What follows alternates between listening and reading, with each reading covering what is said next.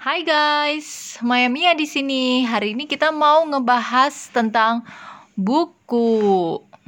Ya, buku.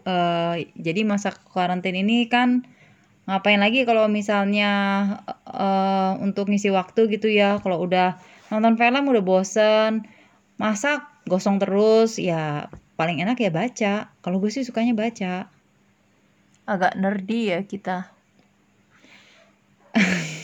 Anyway, dulu sih aku suka baca karena dulu kan maklum gue itu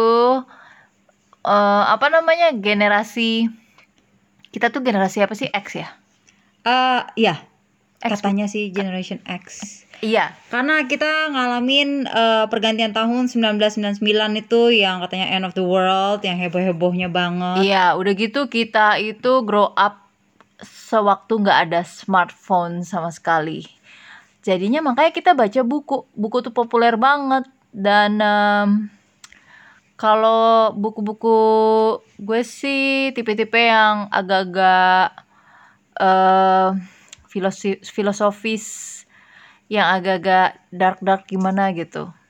Anyway, kalau gue saranin baca deh tuh Paulo Coelho, Alchemy. Itu worth it tuh beli hardcovernya. Karena lo pasti bakal mau baca itu ya kalau emang lo ngerti ya.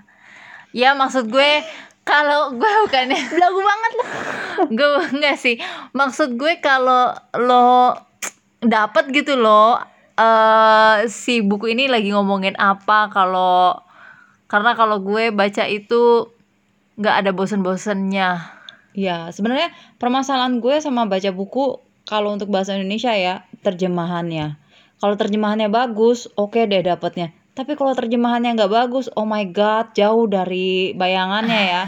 Maksudnya kalau kamu baca misalnya English versionnya aja deh, terus baca bahasa Indonesianya kok beda banget ya, itu karena terjemahannya. Jadi recommended kalau bisa sih baca English versionnya, walaupun mungkin agak-agak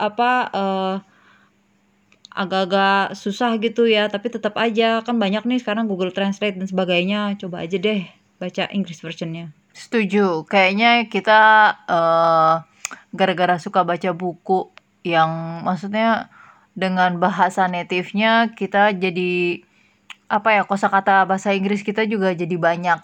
Karena kan mau nggak mau kalau nggak ngerti ya buka kamus zaman dulu ya. Buka kamus cari tahu ini apaan sih gitu. Iya, coba Sesame Street masih terus ditayangkan ya sampai zaman sekarang. Mungkin anak-anak Indonesia tuh belajar bahasa Inggris juga lebih cepat karena kita dulu belajar bahasa Inggris juga kebanyakan dari Sesame Street. Coba aja deh. Emangnya nggak ada yang kayak gitu sekarang? Nggak ada, adanya kan yang kartun-kartun yang kayak apa ya, yang repetitif aja tuh bahasanya tuh yang anak-anak kecil suka nyanyiin yang kayak gitu-gitu.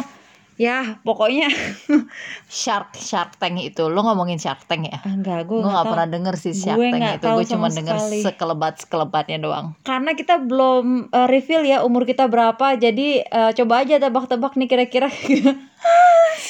Generasi X, lo bisa bayangin dong ya antara berapa dan ke berapa dan tapi kalau nama masalah semangat tetap ya anak muda. Kenapa dari buku langsung jadi masalah ketuaan gini? Chin, please dong. Soalnya judul-judulnya judul jadul banget, bukunya aja udah judulnya judul jadul. Kalau misalnya yang dengerin ini netizen milenial juga pasti yang oh my god, ini jangan-jangan tante-tante lagi. Kok jadi emosi ya men? Enggak. Oh my God. Oh, gue nih sekarang buku favorit gue ya, gue saranin karena gue suka puisi. Jadi gue banyak banget waktu SMP deh, dari SMP gue udah sering baca yang namanya Khalil Gibran. Terus udah gitu, kalau Khalil Gibran bagus tuh terjemahannya, Indonesianya juga oke. Terus udah gitu gue kecantol sama Rumi. Wah, Rumi tuh eye opener banget deh. Tapi gue baca versi si Coleman Barks. Yang lain gue baca, udah pernah gue baca yang ditulis sama orang Inggris, gue lupa namanya siapa. Ya ampun, itu agak berat banget ya. Pokoknya cuman Coleman Barks aja deh yang kena banget sama si Rumi. Kalau mau baca Essential Rumi itu it's very good. Highly recommended. Nggak ada matinya. Dah. Iya sih. Terus udah gitu aku suka baca buku-buku Mills and Boon gitu.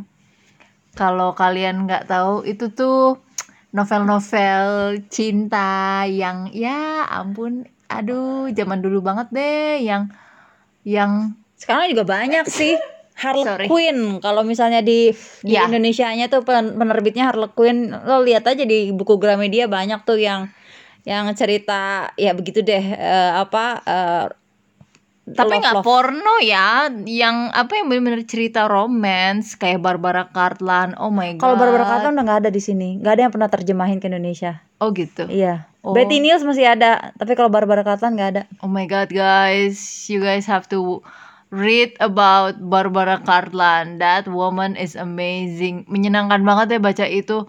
Kayak apa ya, balik ke zaman-zaman Ratu dan Raja Inggris yang ceritanya tentang Duke nyelamatin cewek yang I need help. Dan Barbara Cartland itu very well travel ya. Dia bahkan dari buku pas zamannya dia itu aja dia udah nulis tentang cerita Bali. Jadi ada beberapa tuh bukunya yang scene-nya tuh di Bali Iya kalau nggak benar, salah. ada di Bali dan So, tentang Raja Bali, bla bla bla. Pokoknya apa ya, fun banget itu Barbara Cartland.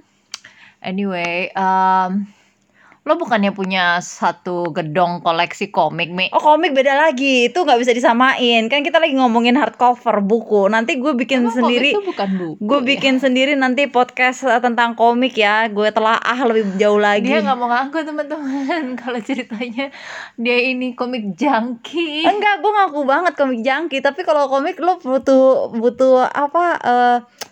Ke saat sendiri, bener-bener sendiri banget untuk ngebahas semuanya tentang komik. Komik itu nggak ada matinya juga deh. Intinya kalau dulu lo suka komik, lo pasti suka Korean drama. Sekarang Nggak juga sih, masa tapi sih?